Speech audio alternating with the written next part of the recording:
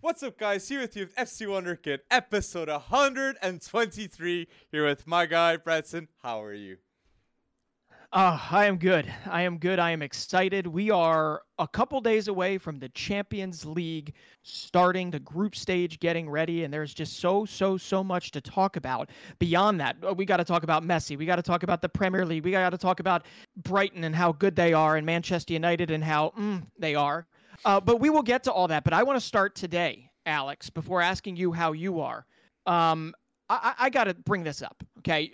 I don't know how much you and I get a chance to talk about the Eredivisie, but how cool is it that there are 3 clubs in the Eredivisie that have won all 4 games to start? Feyenoord, I think AZ Alkmaar, and then there's a team, FC Twente, right? You and I both know this team, but what happened was FC Twente over the weekend beat, I wouldn't say just beat, they crushed Ajax. Okay, Ajax is off to their worst start ever since 1965. 58 years of history of Ajax getting beat up on right now. And the best part of it is their manager, Maurice Stein, okay, he was scored on by his son, who plays for FC Twente, 21 years old, and he scores one of the 3 goals to win 3-1. And I don't know, I didn't do the history, but if we can start this off in episode 123, tell us in the comments section if you know other sons that have actually scored against their managerial fathers in footballing history, because my goodness, FC Twente's a pretty young team.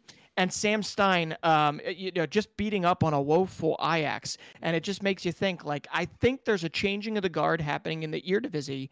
And I knew we weren't going to talk about it later, so I just wanted to bring it up now right off the bat. Because what better way?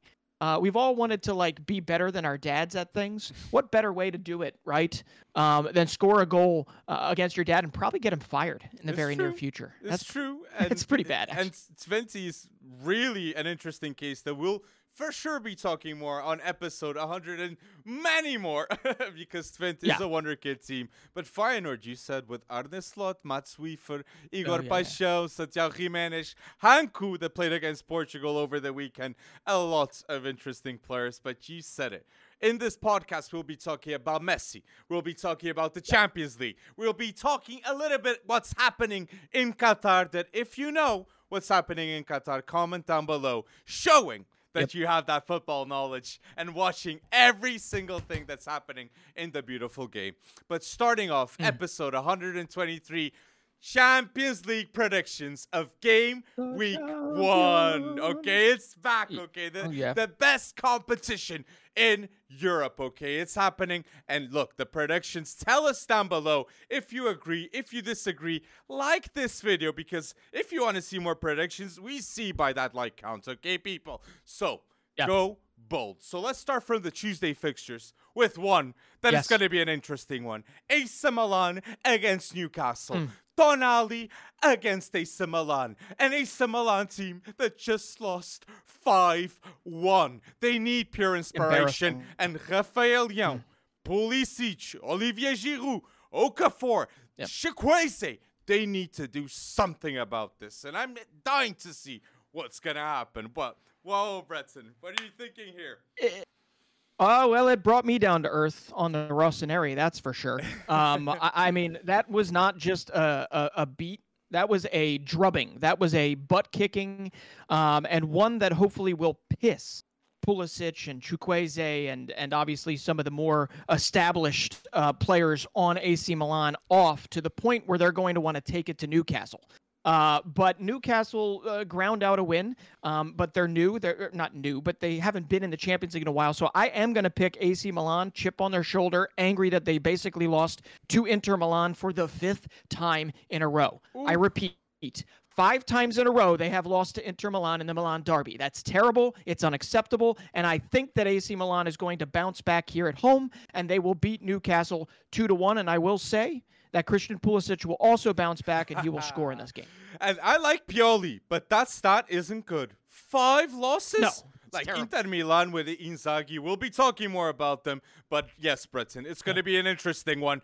I wouldn't be shocked if a draw happens here, but AC Milan, I agree with you. Need a win, and I'll be going with AC Milan. Tell us what you're thinking about this one down below. So another game here, playing early. It's Young Boys against Leipzig. Leipzig away. And if we're talking about Leipzig sold Joško Gvardiol, but Simakan, Lukeba, David Raum, they're going bold. And the most important figure, Xavi Simons. Xavi Simons in 4 games has 3 goals and 4 assists. It's time to shine. Crazy. And in the Champions League, that's where he will shine. Pay attention to RB Leipzig with Xavi Simons. Bold wonder kid, people. Leipzig wins. So I think I'm with you. Yeah, Leipzig wins, and but I will say Xavi Simons might take the night off in the sense of being on the score sheet all the time. I think because he was rested or he only played a little bit over the weekend, where Xavi Simons and Lois Openda were definitely the stars. I think it will actually be Benjamin Sesko that winds up getting on the score sheet against Young Boys. But this ain't Young Boys. The Young Boys that has impressed us a lot in the past. They've sold their best player, Fabian Rader, to Stade Rennais. So, yeah, I'm with you. Leipzig wins. Easy.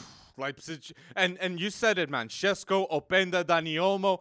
Leipzig, great. Even though they sold Gvardiol, they sold Szoboszlai and Nkunku, they have solid attacking options. Pay attention to them. I am excited for this one that we're going to be talking now, Breton, because, yes, they lost Ange Postecoglou, but Celtic in the Champions League, they're not playing at home, but they're never easy. Feyenoord of Arne Slot versus Celtic. What are you thinking, Breton?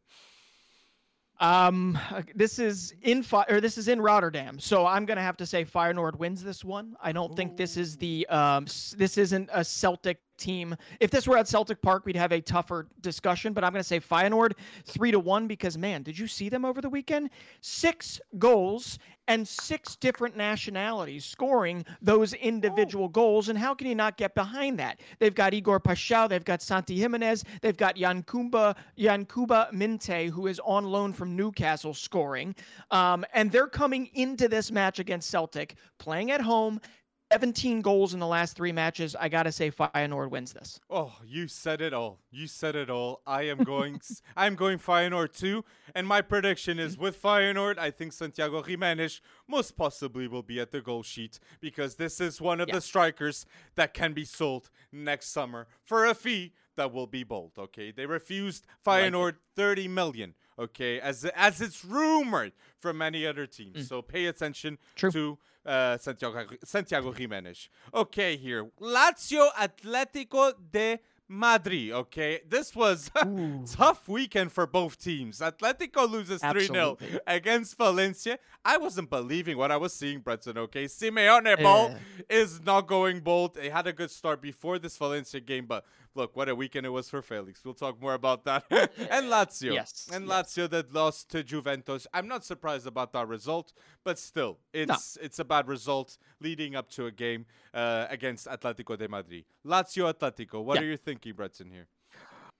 I think Simeone learns from his weekend butt whooping, and I think that he at least pulls out a draw in the capital city. I think Lazio is there for the taking, but I also don't think that they're just going to lie down and take it. So I say draw. They go even, but yeah, I'm more surprised over this weekend at how bad both of them played. But Atleti needs it, and they need at least a point, and I think they're going to get it because they're not as bad as they played over the weekend, although they were horrible.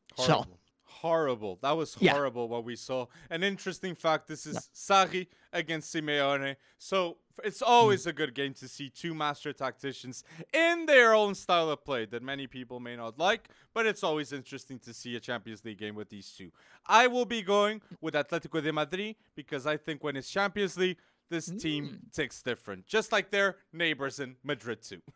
But tell us down below if you're agreeing with our predictions, and make sure you like this video and the podcast, showing that you want more videos just like this. But here, Breton, this is a big one, and it's Paris Saint-Germain against Borussia Dortmund. A team of Borussia Dortmund that over this weekend, Mats Hummels once again shows himself as a legend, okay? Remontada. New striker.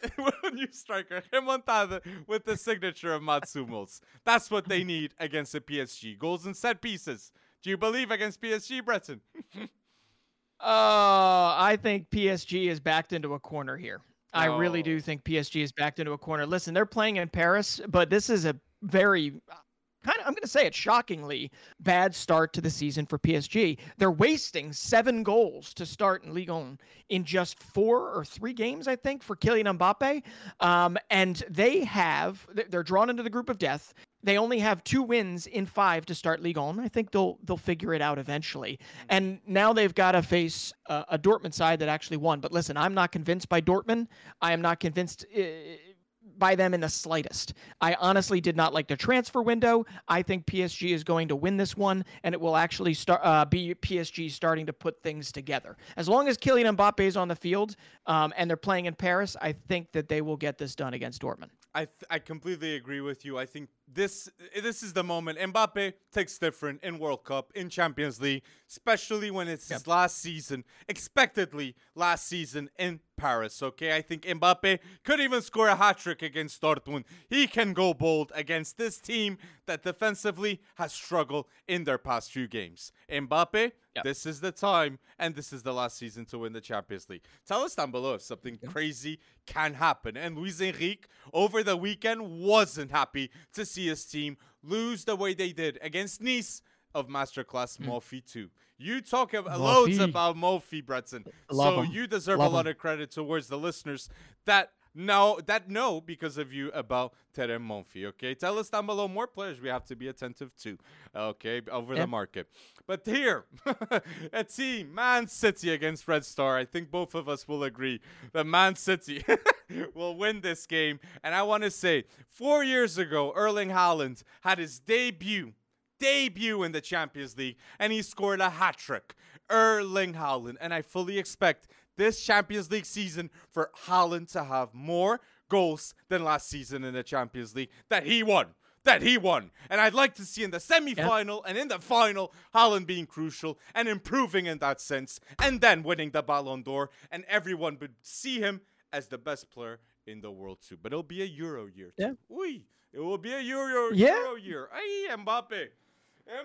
Yeah, and maybe a Euro year where Norway will not qualify, which would be really, really bad for club football, because that will extra piss Erling Haaland off. That's for sure. He'll be scoring 90 goals in a year like somebody else we know. But listen, 91. I got a lot of flack, right? I got a lot of flack for saying Red Star would finish 4th, right? In this. So I'm going to watch this. I'm going to watch this with open eyes, because what better way to convince me otherwise than going to Manchester and actually getting a point or something. But no, I think Julian Alvarez is going to, he deserves a lot of credit this season.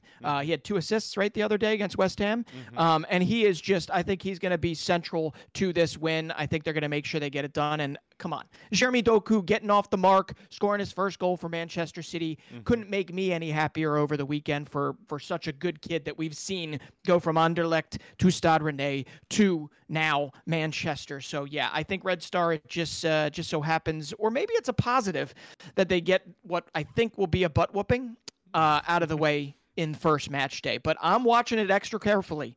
I want to see good things from this team from Belgrade, and we'll see if it happens. The Etihad is now a tough team a tough stadium to play now with Pep Guardiola and Man City. I think we have to dedicate, a bit of time here with Man City, because Man City, we both agree, is the favorite right now to win the Champions League. Man City too has the best defense in the world. They have Ruben Dias, that is the best center back, a pure leader that has never lost the Premier League. And now they add Gvardiol, they have Akanji, they have Hake, all players that are comfortable to play with the ball at their feet, and defenders. The style of play is ridiculous. And you said a name too, Julian Alvarez, that is substituting the role of Kevin De Bruyne behind Erling Haaland. 5 games, 2 goals, 3 assists. Alvarez is delivering and showing the importance that he had to. The importance he had to last season for the European treble and for Argentina to win the World Cup too. And the last player, last two players, Bernard Silva. Bernard Silva's extension is vital. And against West Ham, we saw it in pure action. Such an intelligent player. The moves that he does, he improves everyone around him. The value of Bernard Silva for Guardiola is no doubt more than like 100 million to lose this player because Barca wanted him big time. And the last player you said, Doku. He had, like you said, Pep Guardiola at the end of the West Ham game said, Jeremy Doku is a proper winger. And we know when Guardiola's he's saying these statements, this is going to be a world-class player in the next 1 to 2 years. Jeremy Doku and Man City keep doing this. Foden, Alvarez, Ruben Dias, Haaland, all reasonably young. And make Man City the favorite in all this. But tell me if you agree with everything that I'm saying. Tell me, because I want to know. Yeah, and there's a lot there, but it's all new players for the most part. I mean, we talk about Haaland, but Jeremy Doku, that snapshot at the end of that run, I mean, that's what he is known for. That's what he can do, and I can't wait to see it on the Champions League stage. So we'll see, but I think Manchester City is going to wrap up Group G relatively easily. And until now, all wins for Man City this season, just like other teams like Inter that we're going to be talking about. But Man City have played against West Ham away and Newcastle too at home. That Newcastle was without De Bruyne. A match that Foden and Alvarez had to deliver big time too. Pep Guardiola, squad rotation, rebuild, elite. That's why Man City has 5 Premier League titles in 6 years. But tell us down below if you're agreeing and if you're enjoying this podcast right until now. Okay, so Barca. Now, this is what I'm excited. Barca against Antwerp, Breton. What do you have to say about this one? Okay, let me start with Antwerp. I think Barcelona is going to win this, but let me just start with Antwerp. I am very, very excited from an FC Wonder Kid perspective to see how Arthur Vermeeren does on this type of stage. What better way to audition for the large clubs of the large leagues than to play well against a Barcelona. But listen, I know you're going to talk about João Felix, so I will not steal your thunder in 1 second. I'm going to talk instead about the embarrassing international window that Poland and Robert Lewandowski had. And I think that very clearly, Lewandowski took that incredibly personally. And as we saw in that ridiculous showing against Real Betis, and I think it's going to continue against Royal Antwerp.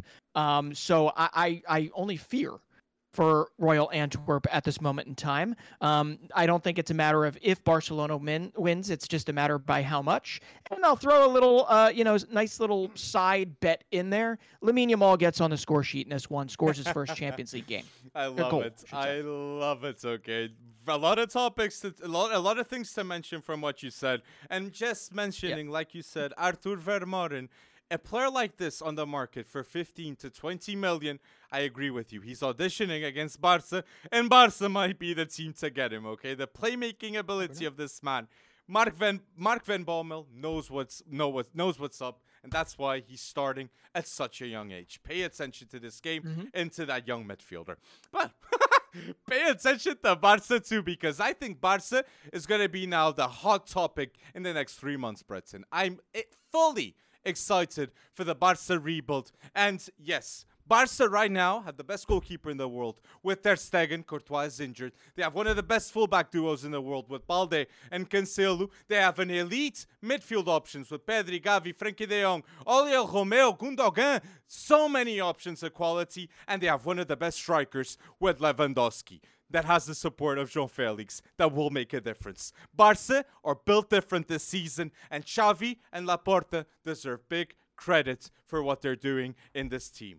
I don't know if the people know, but Barca won 5-0 against Real Betis, and João Felix, the intelligence, and I said it, João Felix, best season at Benfica was with a pure striker in front of him that was Seferovic that scored more than 20 league goals. Now with Lewandowski, I know at left wing, Felix with Lewandowski as striker, that will be one of the best duos watching for pure entertainment and intelligence in full display. Watch Barca, and this is a new era. Right wing is a spot that they have to improve, and I'm talking all this about Barca Breton, and Vitor Roque is going to be coming in January. Okay, and hopefully a new right winger too. Okay, very needed. How about that dig that João Felix took at Chelsea after the fact, right? Just saying, it's amazing what you can do, and I'm paraphrasing here, but it's amazing what you can do when there's a club that actually has a structure, right? That has a particular playing style, that likes to circulate the ball faster and quick so that there's openings like that.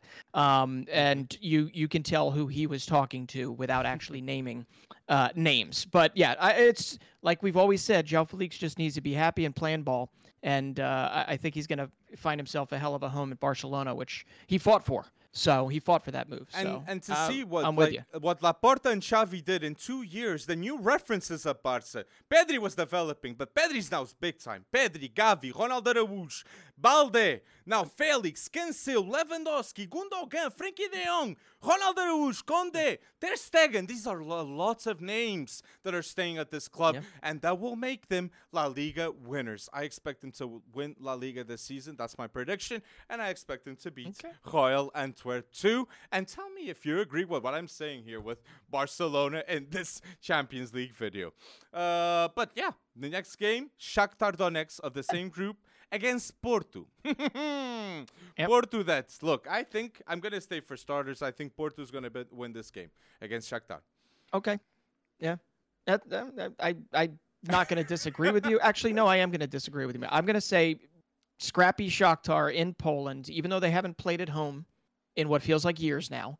I think that Shakhtar will actually scrap out a draw in this one. I don't think Porto's firing on all cylinders yet. Do you? I don't think they are. Marcano got injured too. That was a blow. That's a big blow. But I still think Porto, it's in the Champions League that they need to get these financial funds, okay? To do transfers like Ivan Jaime, Alan Varela, others, staying with Diogo Costa. I know Otavio left for 60 million. That is a big replacement that they'll have to do. But I think Porto with Sérgio Conceição, Champions League time, they took different. So that's why I'm going to go Porto. But let us know if you're agreeing or disagreeing in the comment section down below. Yeah, well, and maybe Shakhtar for this game, just this game, can get Mikhailo Mudryk on loan from Chelsea so we can see the Georgi Sudikov, Mikhailo Mudryk connection that we all want to see again. But no, in all honesty, without joking, all joking aside, Sudikov is the one you want to watch on Shakhtar. Beyond obviously all the different players you want to watch on Porto. But Shakhtar, very, very terrible once again. Champions League campaign where they can't play in their own stadium. So I think they're going to be scrappy. I think they're going to get more points than most people give them credit for, and they might be able to scrap out third place. We'll see. It's gonna be an interesting one, but I think third place would be positive after selling to Anatoly Trubin. I agree with you. Now, the Wednesday fixtures. Let's start here with a Galatasaray Copenhagen. A Galatasaray that now has Wilfried Zaha. They have Akim Ziyech, the first game, first assist too. Okay, watch this match because Ziyech is there. Mertens, so many interesting figures. And Icardi that is happy and can score mad number of goals. I think it was 22 goals in his last 24 games in the league last season. Okay, that is bold stats. So I'm going to go with Galatasaray beating Copenhagen. Yeah, beating FC Wonderkid. That's what we like to say. No, but I have two words beyond Icardi, beyond Zaha. It's Kerem Aktürkoğlu. I really, really like this 24-year-old. He's a winger. He's already got 4 goals, 5 assists, and 10 appearances this season in all competitions. And I think he's got 3 goals and 3 assists in his last 4 league games. So Aktürkoğlu is going to be the guy that is the glue for Galatasaray to beat FC Copenhagen. But hey, attention's going to have to be paid to all those names that you mentioned. And that's why I think, Galatasaray is somebody that needs to be given respect in Group A, especially after what we've seen and how much development Manchester United might have to do, but we'll talk about them in a second. So, Galatasaray, I think, is going to show off their chops, and I think they're going to beat up on FC Copenhagen, but it's going to be Aktürkoğlu that you're going to want to watch moving forward. I like that. I like that mention, too. He's a player to watch. I completely agree, and important for his national team. Like that shout. Now, you said it. Bayern Munich against Man United. Boy, oh boy, Man United. I already know, man. This is going to be Not a sad talk, but a realistic talk for what's happening. The Man United situation. I'm not going to put all blame at Erik ten Hag. I think he has a lot to blame for what's happening. The manager must be. But look, the Glazers, I think fundamentally are running this club the wrong way, and they have supported, yes, Erik ten Hag in a lot of transfers, but not enough in decisions that are like Mason Greenwood, Anthony, Sancho related, off the pitch. You need the support, and you need to be fundamentally rigid and having the culture of the team. The culture that, look, Ronaldo said it, okay? Ronaldo, once again, hated for speaking the truth. The culture of Man United is not the same, just like Mourinho said in the past. They have to change the management at the top. How didn't the Glazers even speak to a legend like Cristiano Ronaldo? He said that in the interview. Poor management. So Erik ten Hag, let's see if he has the support. But if not, I do see him manage one day another big team. Let's see. Fair enough. Yeah, I mean, I think we're at the point where we're definitely using the Glazers as more of a clutch, like the evil behind the curtain or whatever you want to say. I agree that they're not who you want running the club moving forward, but there's enough talent in this United side, although they have injuries, that they should be beating Brighton at Old Trafford, or at least, scraping out a draw.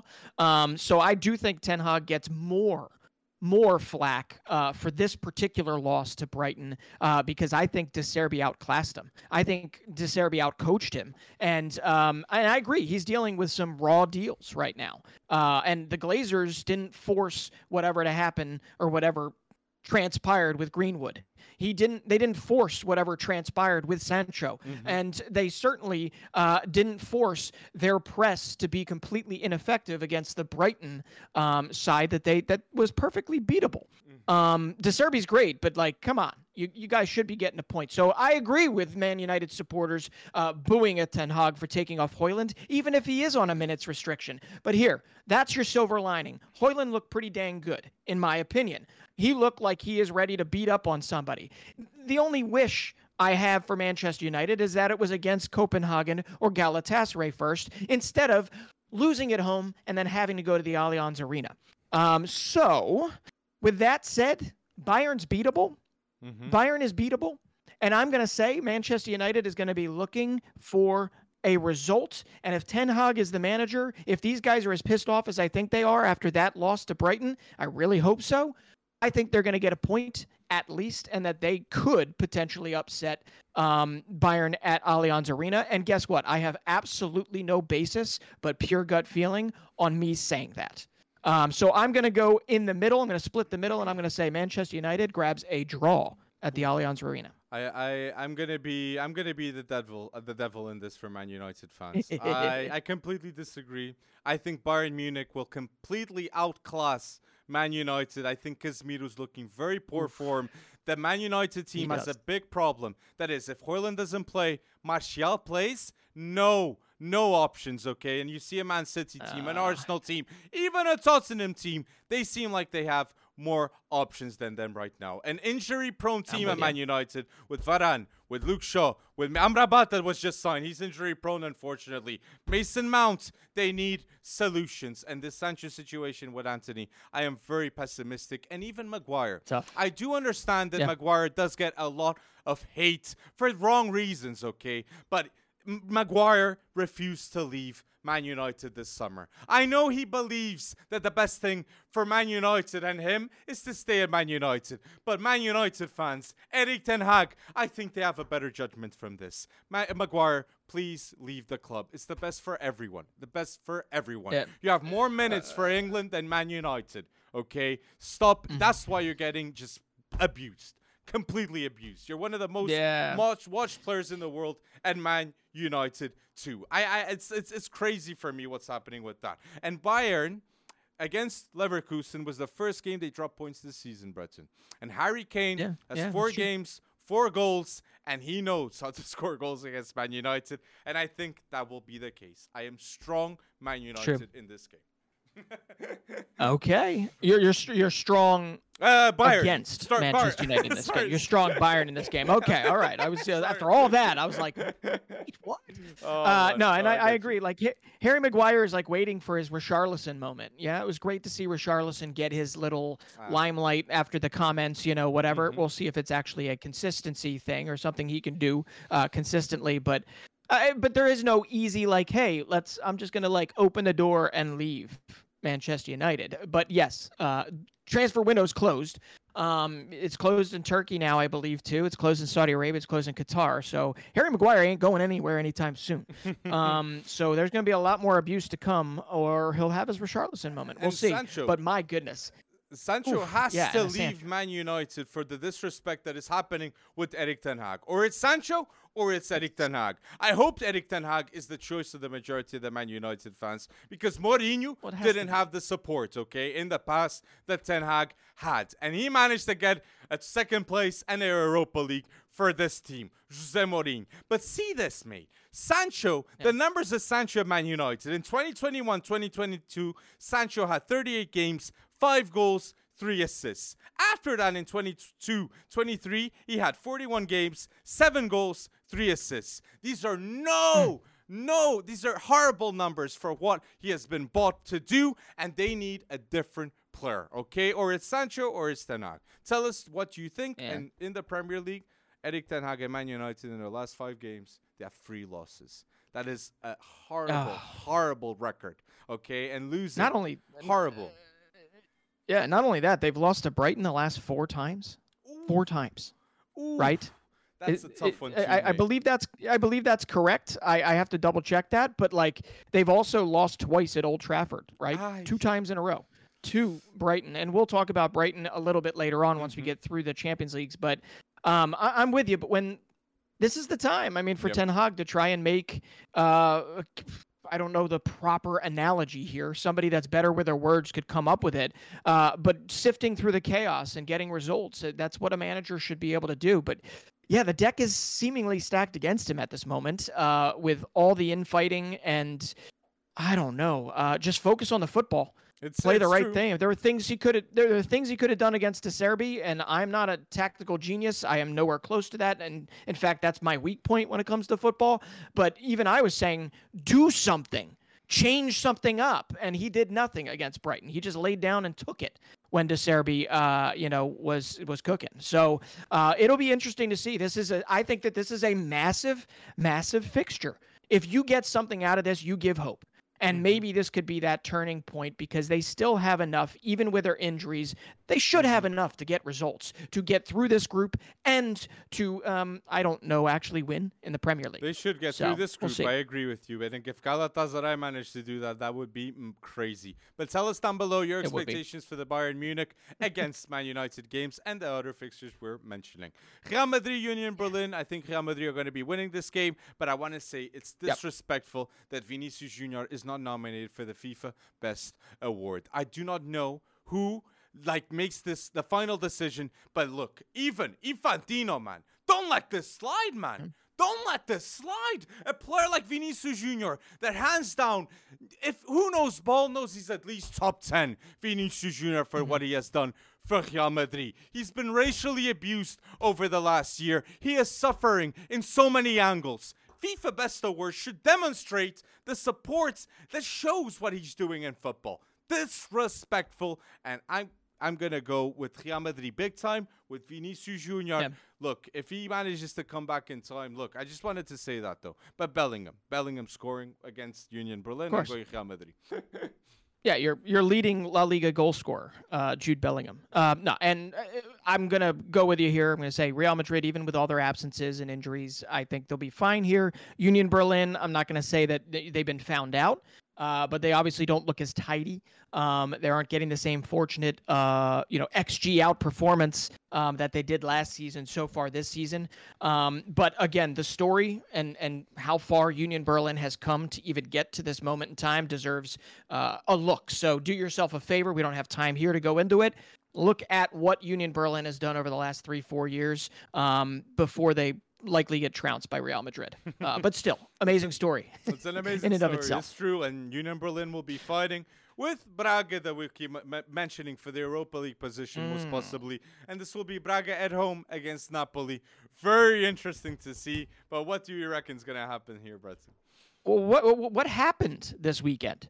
What happened this weekend? Braga unceremoniously got... Yeah, that was a little bit shocking to me because here I was ready. I mean, this ain't the Napoli from last season yet. Napoli has looked relatively toothless, but they have Victor Osimhen. But I don't think there's an upset in the cards here. I think it's going to be Osimhen, and it might not be Kvaratskhelia. It might be I don't know who else. Somebody else. But I think Napoli is going to get by Braga relatively comfortably. But do you feel, I mean, you got to throw some sort of a side ball or a curveball at me here. Do you think Braga has what it takes to upset Napoli? I think, look, I think Napoli are sure favorites, okay, even though they're playing away. I think Braga will want to impress, okay, in the Champions League.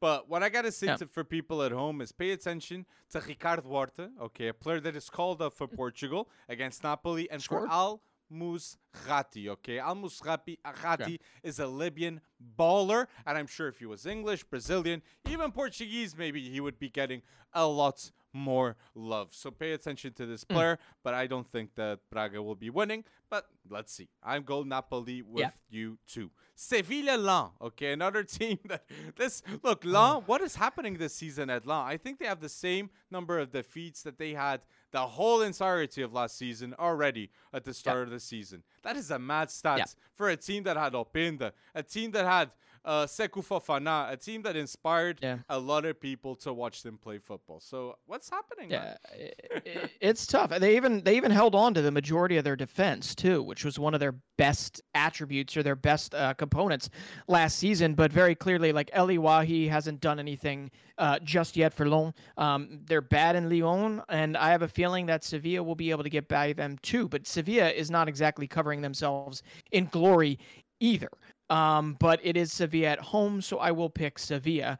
And I think El Naziri, if he's, I don't even know, is he healthy? I really haven't seen him on the score sheet or anything of that nature. But if he's healthy, he will wind up on the score sheet against this one.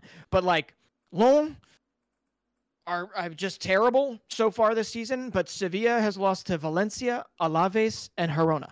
So this is like the toilet bowl of Champions League fixtures so far. So we'll see if it gets better for these two, I'd say, outside. Well, no, you like Sevilla to get through in this group, don't you? Well, you do. I do think Sevilla will be in a European competition in February. That's the way I see it. So I think most likely they'll be winning this game against Lens, even though they're both in terrible form. I'm going to be going with two. I'm going to go with Sevilla winning this match. But let us know until now if you're agreeing, and make sure you like this video too. So last three fixtures here. This is going to be an interesting one.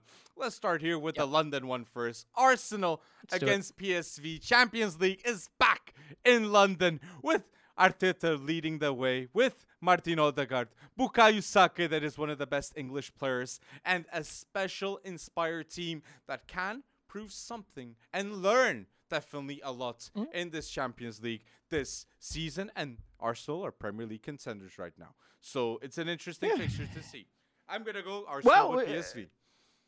Okay, and I will go with Arsenal as well, but we actually have a blueprint to pull from. Last year in the Europa League, they played each other. Arsenal won at home. PSV won at home. So they split the difference, believe it or not. Funny stuff, But yeah, exactly. But at the Emirates last season, right? PSV had Sangare, he's gone. Cody Gakpo, he's gone. Xavi Simons, he's gone. Noni Madueke, he's gone. But other guys have come in. First off, Luke de Jong is in ridiculous form. Ricardo Pepi got a goal and got in a fight with Irving Lozano to fight for that penalty at the end of that game over the weekend, which is something you want to see. And Joey Veerman is another guy that I'll continue to talk about. He is the glue that holds this team together. He doesn't get enough love, and frankly, he should be on, no offense to PSV, but he should be on a bigger team, if not this coming season, definitely the next one. But PSV are unbeaten in their last 20 league games, but guess what? League games don't mean anything in the Champions League, and this is Arsenal, and this is the Emirates. So I do also have Arsenal winning, but I think it's going to be a very close affair. And I think you're going to see Johan Bakayoko put on a little bit of a. He's gonna expose those flanks. He's going to expose the Arsenal flanks once or twice. No Sergino Dest and all that. I know. Well, look at me. Serginho Dest is playing really, really well for PSV. And you're right. I should have shouted that out. I absolutely should have shouted that out. Serginho Dest, for him to come in and then start him right away, I'm just happy to see him play ball again. And for a team that I think is going to be up there with Feyenoord at the end of the season fighting for an Eredivisie title, it is just great to see Dest getting his playing time. And you got Malik Tillman, who hasn't yet quite gotten a go of it at PSV. So, yeah, we've got some American bias on PSV Eindhoven, but if we're just talking about Joey Veerman and Luke de Jong right now, that's enough to at least potentially get a goal at the Emirates if for some reason Arsenal's not tidy, but Arsenal's winning this game. I'm going to say 3-1. And hopefully Arsenal will be starting Fabio Vieira, that is seemingly working out better than playing Havertz. I think that. And we see an interesting thing with the goalkeeping situation with Aaron Ramsdale and David Raya. Let us know, who do you think will start for Arsenal against PSV? That's an interesting one. Okay, now, Real Sociedad, Inter. Inter, a team that beats 5-1 AC Milan, a team that is fully inspired. And Inzaghi with Inter hasn't... Inzaghi with Inter has 4 games, 4 wins, 12 goals scored, 1 suffered right now. They have Bastoni that has remained at that team, Barella, Lautaro, Dumfries, Di Marco at fullbacks. This is a ridiculous team that we have to pay attention. And look, they went to a Champions League final last season. They can definitely eliminate a tough team in the knockout stages. So I will be going with Inter, even though Real Sociedad will be a difficult team. But I really think what Inter are doing, Mkhitaryan, a brace. Then you have like Sanyanoglu. Then you have like so many shrewd deals that are making sense. I cannot go against Inter, man. They're San Sebastian, get ready, man. Yeah, and the crazy thing here is that Milan derby that they just won and basically wiped the floor with AC Milan, that didn't even really involve Lautaro Martinez. So I think he's itching to get a few goals, just meaning that he wasn't even needed because Henrik Mkhitaryan decided to turn back the clock and have the best performance in an Inter shirt in a very long time. So I think I'm going to say it. Lautaro Martinez scores 2 goals and they beat Real Sociedad, but I think Takefusa Kubo has an assist and I think it's 2-1. They win away. Inter. But Lautaro has 5 goals and 2 assists this season, okay? Interesting and great duo partnership with Thuram, okay, that has 2 goals and 2 assists too. And Arnautovic in the mix too, okay? They had Dzeko and Lukaku last season. So these aren't bad replacements. I have to apologize to you because, I did. I said some negative words, I guess, about the Marcus Thuram replacing Lukaku type of situation. My goodness, that was we'll see if it continues to happen, but what a nice goal that he had in that derby. So, I'm ready to eat crow if Inter keeps deciding that they want to keep this win streak alive, but Inzaghi has them buzzing. So and remember when Thuram was going to play Inter with Borussia Mönchengladbach, and they didn't even let him go in the stadium because they didn't recognize who he was. You have to show a picture from Google. So from going to that to now being one of the players and star players of Inter, boy, oh boy. But you said Kubu. I want to ask you this in this podcast about Kubu. Mm-hmm. What do you think is going to happen to Kubu next season? Do you think Real Madrid will make the decision to buy Kubu, which will cost Real Madrid 33 million? Or do you think Kubo will be bought for his release clause and Real Madrid will be getting 27 million for that deal? Yeah. I don't think he fits in at Real Madrid. They'll sell him for 27. So they'd be smart. I think they'd be smart. We've seen Theo. Yeah. We've seen Odgaard. Mm-hmm. That can happen too. Mm-hmm. I agree with you, Breton. Yeah. I think they should cash in on him because I don't think he's going to... he's been really good for Real Sociedad, but I don't know if he's ready to be really good for Real Madrid. It's a doubt, but let us know what you think, people. Would you sell or would you buy Takefusa Kubo? Okay, with Mbappe next summer. Good question. It's as it seems. But last but not least, here in Lisbon. Roko Simic is coming to Lisbon. Very interesting to see what's going to happen. Benfica against Red Bull Salzburg. Salzburg, that is always a team to watch, Wonder Kids. Oscar Glaucu, Israeli and Cam, very interesting player. But look, I'm going to be going with Benfica. I think Di Maria is going to be having an assist at least, and to help becoming the all-time top assister in Champions League history, that he has 38 right now, and he'll need 42 to become number one. That he'll do this season, Di Maria. So, Benfica. Yeah. And this is the Estadio da Luz, right? I just don't see Salzburg getting it done, even as much of me just being FC Wonder Kid, whatever. I love the names you just mentioned. I'll even add Lucas Susic is back, and he is playing ball. Again, I'll add Samson Baidu is going to be a center back that a lot of teams are going to be chasing. But I also don't think that they've been to the Estadio da Luz yet.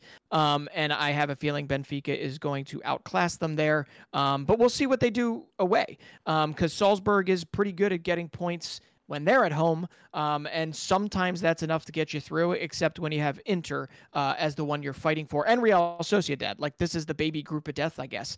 But I love this matchup, and this is definitely one that I've got circled to watch in its entirety. But I think Benfica is going to be a little too hard to beat here. They're too good right now. You agree with me, so with Benfica. Yeah. But what a video it was. And if you're listening until now, let us know in the comment section, okay? And with all your predictions, okay, of this video of game week 1 of the Champions League. Champions League is back. And look, go bold and let us know what do you think in the comment section too. A Champions League without Cristiano Ronaldo and Messi too. That will be interesting to see what's going to happen in the future now. But we said so. We talked about Brighton. And look, Brighton deserve a special mention in this podcast, because the Brighton team that went against Man United, okay, had a value. What was the value of this team, Breton? 18.2 million. Was the value of how much Brighton spent in order to have the lineup that played against Man United. 18.2 million. Players like Mitoma, players like Pascal Grob, both cost 3 million. Like, what is this? Elite deals nonstop. And Adingra, 8 million. That will be a bargain. Another one that bites the dust, and he's going to be sold for a big piece too, as it seems. Adingra. and Lewis the GOAT dunk, right? Yeah. No, listen, Pascal Gross, for 3 million is just absolutely ridiculous. He's a Swiss Army knife for them. He's like their pressure valve, and he also apparently is Manchester United's boogeyman. He has 7 goals in 11 appearances against Manchester United. And this guy can play fullback, he can play midfield, he can play wing, he can play whatever the heck you need him to do. Just put him on the field and he'll do something relatively useful. And then to see what they had coming off the bench too. Ansu Fati got his first moments. João Pedro wound up providing the dagger in this game. And once again, like, Brighton just looked the better team.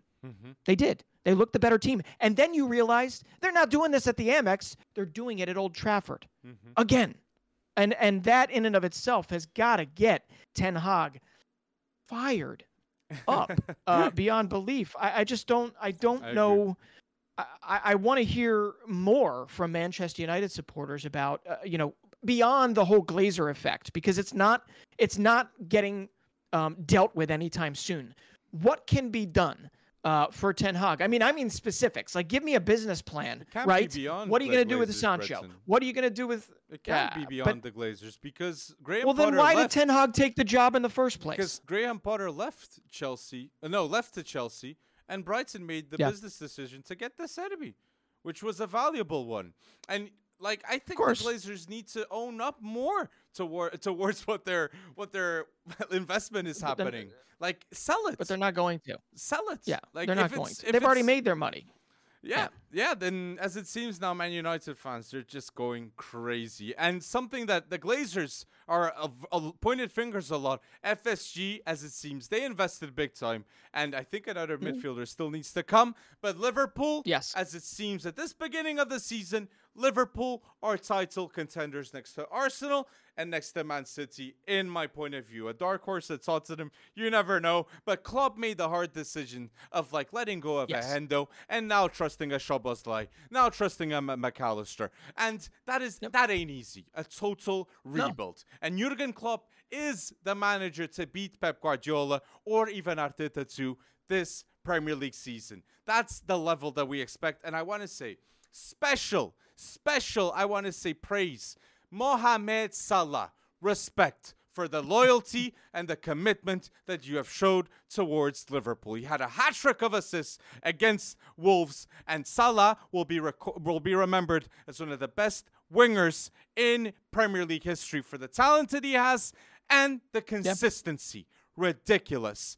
Thank you, Mohamed Salah, for everything that you're doing in the Premier League and in Liverpool too. I have to give a special shout out to him. He refused to get 1.5 million a week at Al Ittihad this summer. It's ridiculous. It's absolutely insane. And they're going to come back. They're coming back for him. Don't like, you know. Summer, and at some point it will make sense for Liverpool to let him go for that type of money. But listen, I feel like this particular fixture, this Liverpool-Wolves won the first half. Liverpool fought back. This was all Jurgen Klopp, right? Jurgen Klopp made some tough decisions. Alexis McAllister, I'm going to say it right now, I'm a massive fan of him. I don't think he's been that great since he's joined Liverpool, and he certainly wasn't great in this particular game. So he sacrificed McAllister, brought in Luis Diaz. Luis Diaz, massive amounts of energy, bundle of joy. He was wonderful to watch, right? And Darwin Núñez as well, very frenetic and everything like that. And I just think Klopp knew what was happening and knew how to fix it, and that is exactly what Klopp is doing, and that's why they are unbeaten. I believe they're second in the table to City, if I'm not wrong, right? Mm-hmm. And on top of that, they're doing it all with a makeshift defense. Konate's injured. Matip recently injured. Van Dijk injured. You had Jarell Quansah in there as a debutant. You have Joe Gomez, who's played center back and he's played right back. He's played everywhere. He's doing it with a makeshift defense. And he got what he needed in this one. This showed you that Klopp is still with it, that last season did not burn him out, did not destroy him, and that, they are serious, especially if they can get some of these injuries back. But Szoboszlai, first half, anonymous. Second half, everywhere. And it was great to see. And you're saying first half and second, the biggest shout out I want to give to is to Wolves with Pedro Neto that had a great first half. And João Gomes. Pay attention to João Gomes. Very interesting player at Wolves, and even Lemina too, that I think he got a standing ovation when he was substituted because the fans recognize the talent that he has. Okay, and he's not the one to blame at this Wolves team. But the one to blame, as it was last season, as it seems, was Antonio Conte at Tottenham. And now it's not the case. Tottenham have 13 points in 15 possible. 4 wins, 1 draw, a brand new defense, and a team that does a remontada, inspired remontada of 2 goals in under 5 minutes to beat Sheffield. A tough win, but a win that inspires a new group without Harry Kane. Ange Postecoglou, the only manager next to Pep Guardiola in the Premier League to be nominated for the FIFA Men's Best Manager. Okay, so this is something interesting to note. A bit of a shocking nomination there, let's be honest, but still, he is architected somehow. It's definitely not through sheer football genius. It's more straight man management, right? It's more providing value to everybody on the team, and having them like motivated to prove themselves. But listen, this is the latest comeback, the latest remontada in Premier League history, and that in doing so and flipping that script on Sheffield United, right? On flipping that script, they have managed to have their best start to a Premier League season since 1965. 1965. And Richarlison even scored 2. Love to see that. The unity of that group. How did the group react to that goal? Son, Maddison, everyone happy. And look, the Tottenham defense. Gotta shout out that Tottenham defense. A Tottenham defense that signed Vuskovic from Ajax Split. That was one of the best players in the youth league. So now you have Udogi, Porro, Mickey van de Ven, Romero leading this new defense. A defense that has huge potential to succeed. I am excited for the future, mate. You think, I know Harry Kane will likely lift a Bundesliga trophy by the end of the season, but you think he's even like mildly like jealous of what's going on, of all that camaraderie, all that icky, nice stuff? No, but listen, Big Ange afterwards, he was like asked whether or not he should be tempering supporters' expectations. And he said, no, that's football. Yeah. Football is run with your imagination. Let's see what can happen. Ultimately, it's all about the highs and it's all about the lows and it's all about supporters. And I'm going to do my best to make sure that the highs last as long. And again, I'm paraphrasing. This is not word for word, but it is just wonderful to see kind of a different take on things and how it is affecting this team. And I think that they can get even better. I mean, hell, if Richarlison continues to score, that's great, but it is great for him considering how in shambles he was mentally after that international window with Brazil. I mean, he was saying he was going to come back and go to a therapist, and hopefully he did. I don't know if he did it before this game, but he was the architect here. Kulusevski's playing good again. And, okay, maybe there might have been a little bit of luck involved, but this is important to understand. This is the best start in 58 years in Premier League history, in Tottenham's Premier League history. And that in and of itself is something to hang at least your early season hat on. We'll see if it continues.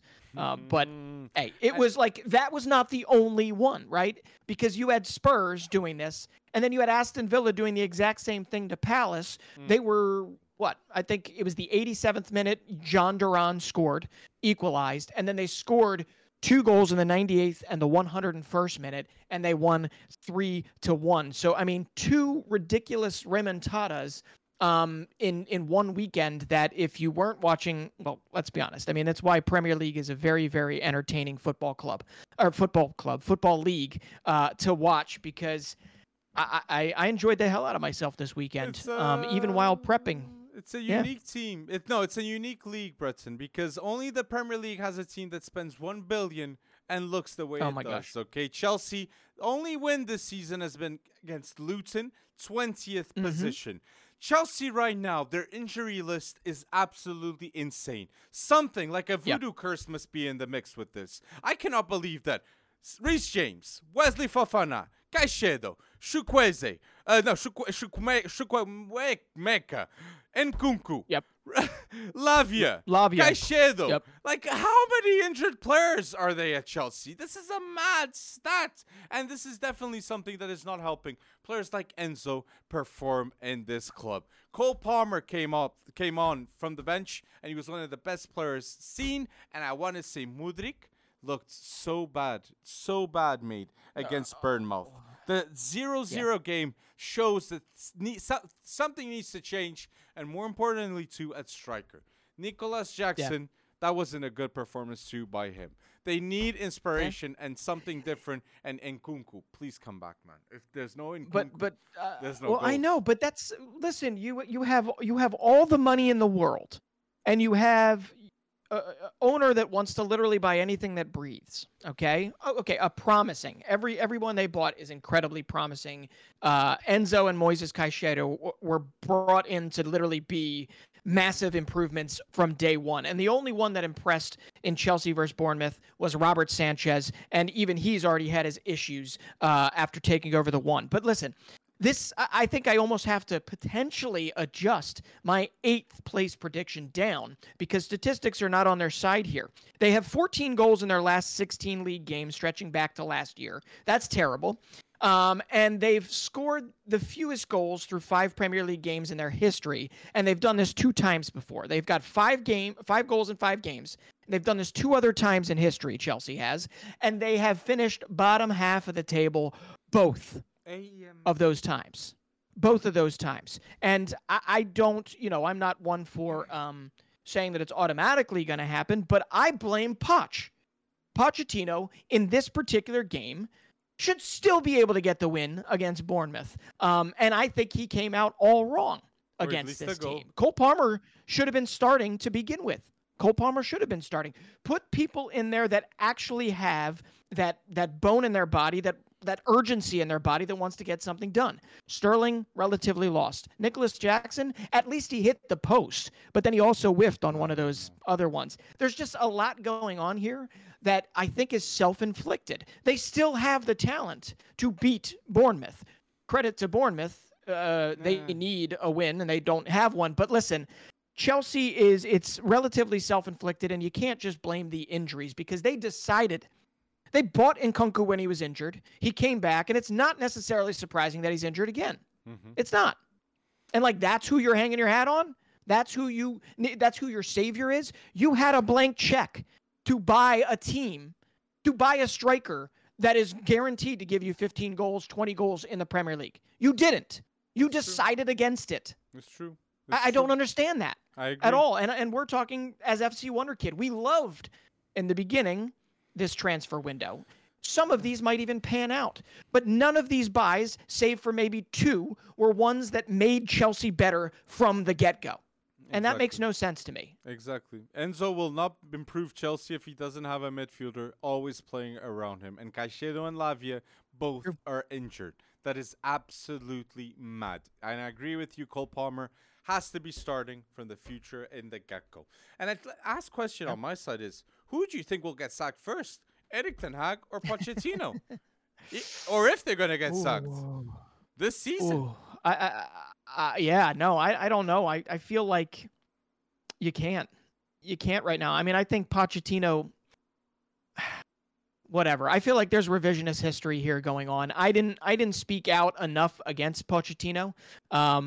So I have no standing to say it's going to be him. But once again, like, who do you bring in? I think if not him? If Pochettino leaves Chelsea, I think Chelsea gets or Ruben Amorim from Sporting or De Zerbi from Brighton.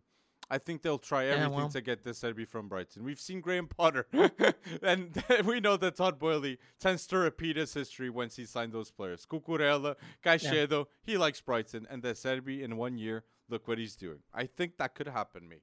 So let us know what for Brighton's sake. But and two, like Chelsea could becoming minority owners of Sporting.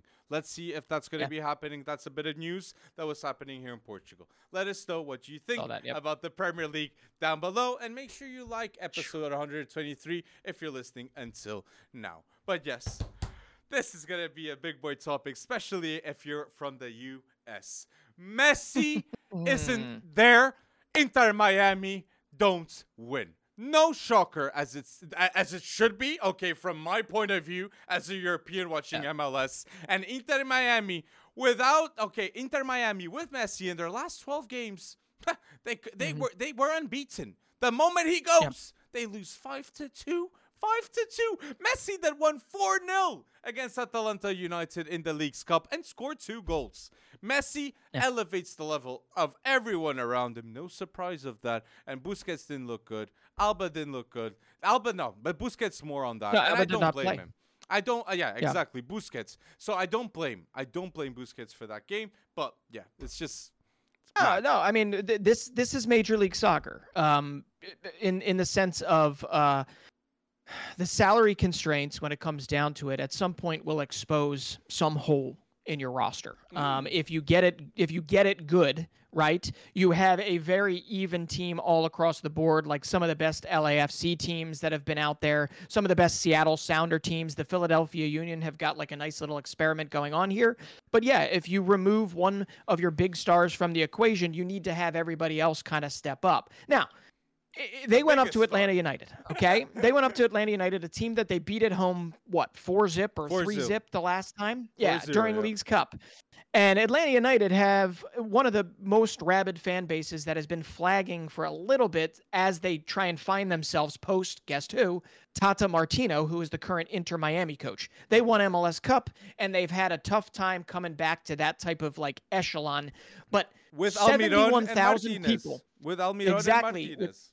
Who got a hero's welcome. Joseph Martinez got a hero's welcome, as he well should, at the Mercedes-Benz Stadium. But listen, 71,000 people showed up not just to see Atlanta United. They showed up to see Leo Messi. And yes, he deserves a rest. Yes, if he has muscle fatigue and he cannot play the game in La Paz in Bolivia that Argentina won, which is a World Cup qualifier, then he probably shouldn't be playing on turf at the Benz. Okay?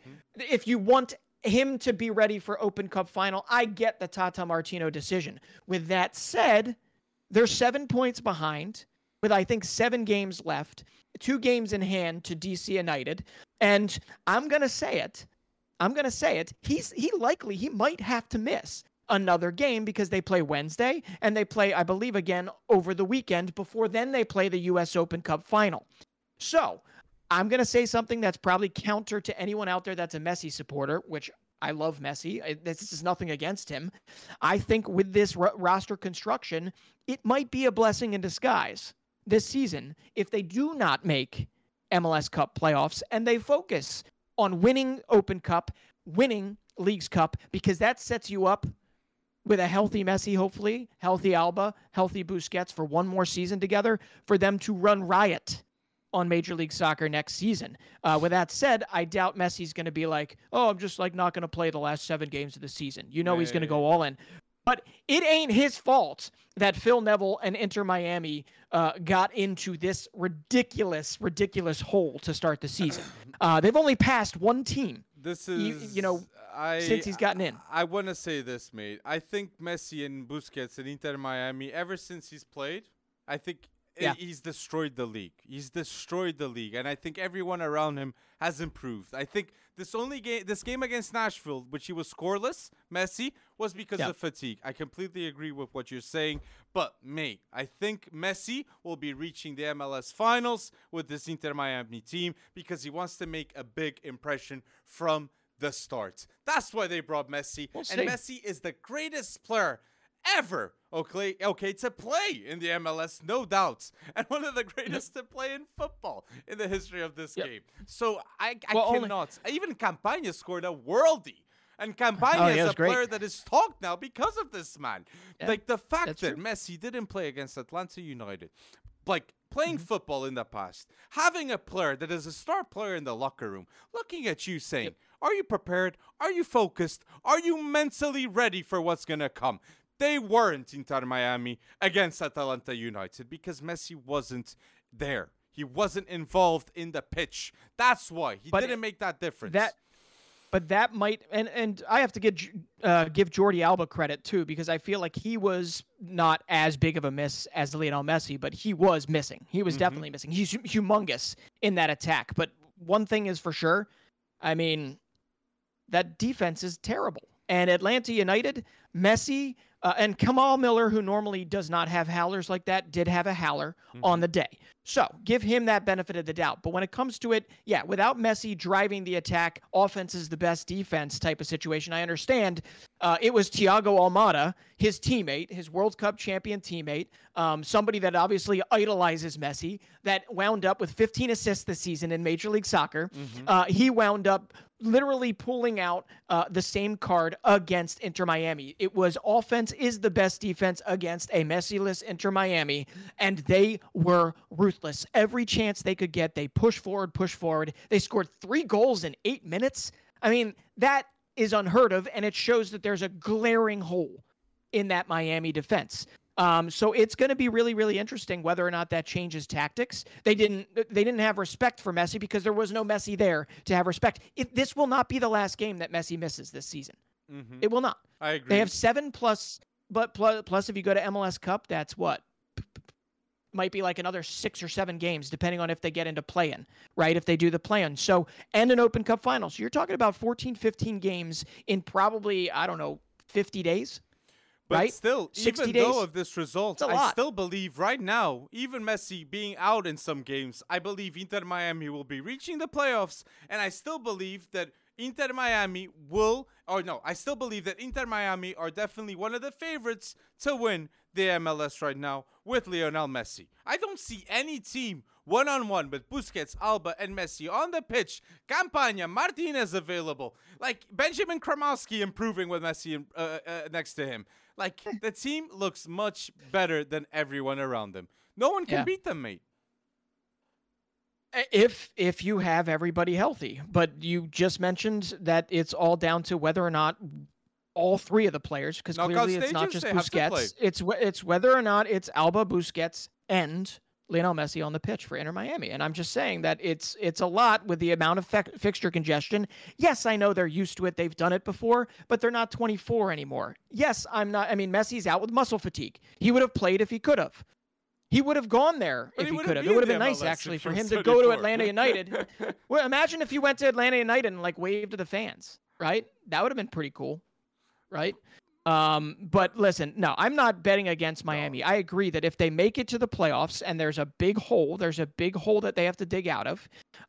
If they make it to the playoffs, you're absolutely right. They are a favorite if Messi stays healthy. Do you think they're going to get to the playoffs? If it's just Alba and Busquets. Do you think Inter Miami will be getting to the playoffs? No. Why? Yeah, no.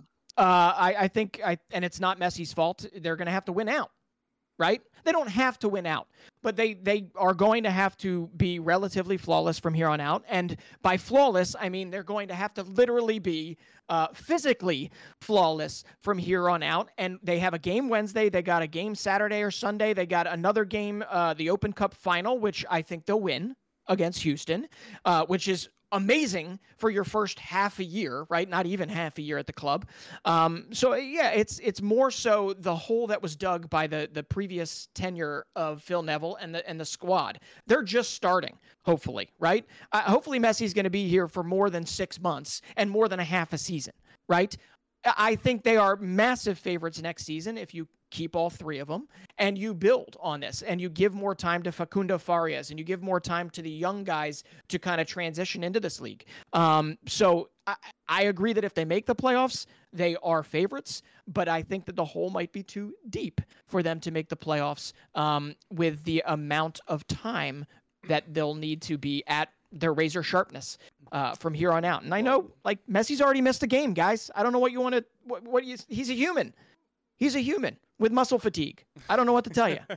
So they're the best humans that has ever touched the turf of a football pitch in the MLS, no doubt to me. And I'm going to take the other side. I'm going to say Messi is one of the favorites. Messi that was won the League's Cup in such a short period of time, a contender to win the Open Cup too, and let's wait and see if everything's going to happen. Let us know down below your opinion, okay? And like this video for more topics of the MLS just like this. Will Messi reach the MLS playoffs? Will they win? Do you believe they will win? And who will beat them too? If you're saying that they're not winning, I want to know who do you think is going to beat this team? Beat this team. Very interesting to know. Let us know down below.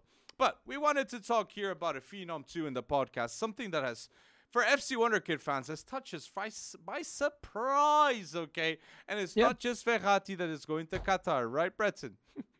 You're right. Not just Verratti, not just Coutinho. The average age of a bunch of the other high-profile or close to high-profile signings, it's a different tack than Saudi Arabia, but the average age is 21 years old. I just did not give it enough attention because all of the high-profile names going to Saudi Arabia kept me at bay from looking at it. And I don't know what Qatar's agenda is except building their league with young, really good players and a few star players that want to go there. But listen, I mentioned in a couple podcasts ago that when Gabri Vega was signed, I felt like that was the first one that I looked at and I said, holy crap, in Saudi Arabia. Well, I'm going to say the same about Fabricio Diaz, the U20 captain for Uruguay, who just won the U20 World Cup, signing for a very paltry sum of like 6-7 million euros, signing at El Garafa. And on top of that, they signed Seydou Sano, who happened to be the AFCON winner with the Senegalese U20s as well. So you have my attention, Qatar. That's all I have to say, because you can go through all of their teams. Al Rayyan signed Gabriel Pereira for 10 million from NYCFC and Andre Amaro from Vitoria. Ibrahima Diallo from Southampton and Ibra Bamba from Vitoria are at Al Duhail. I'm sorry if I'm getting these names wrong. Giovanni and Gonzalo Plata. Giovanni from Palmeiras, 19 years old. He's at Al Sadd, which I believe is the most winning team in Qatari history. And then you have a couple others. You've got Simo Kadari from Espanyol, who is one of their top prospects, signing for Al Arabi, joining Verratti there. So no, this is not at the scale and the scope of Saudi Arabia. This does not have that 20, 30, $20 billion or whatever those numbers are we saw. But man, it is enough to get my attention. They might not care about that. But this is a strategy I can get behind. It's just whether or not, Alex, do you think that in signing these players, do you think that they will stay long enough to grow with the Qatari Stars League, or do you think it's like, hey, 1-2 years here, get my payday, and I'm back to UEFA land? I think Qatar knows what's going to happen in the next 3 to 5 years in football, honestly, Breton. I think these signings that we're seeing are better signings than a lot of other countries that have their own leagues. In a Croatian league, you don't see these type of signings.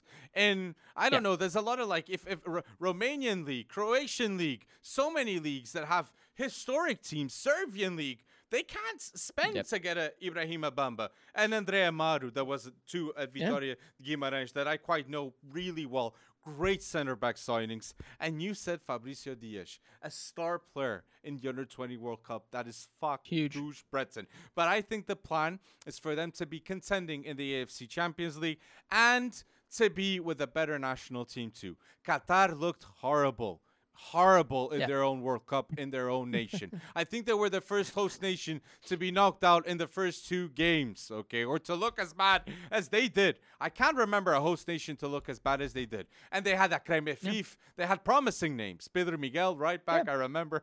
All good times with the World Cup.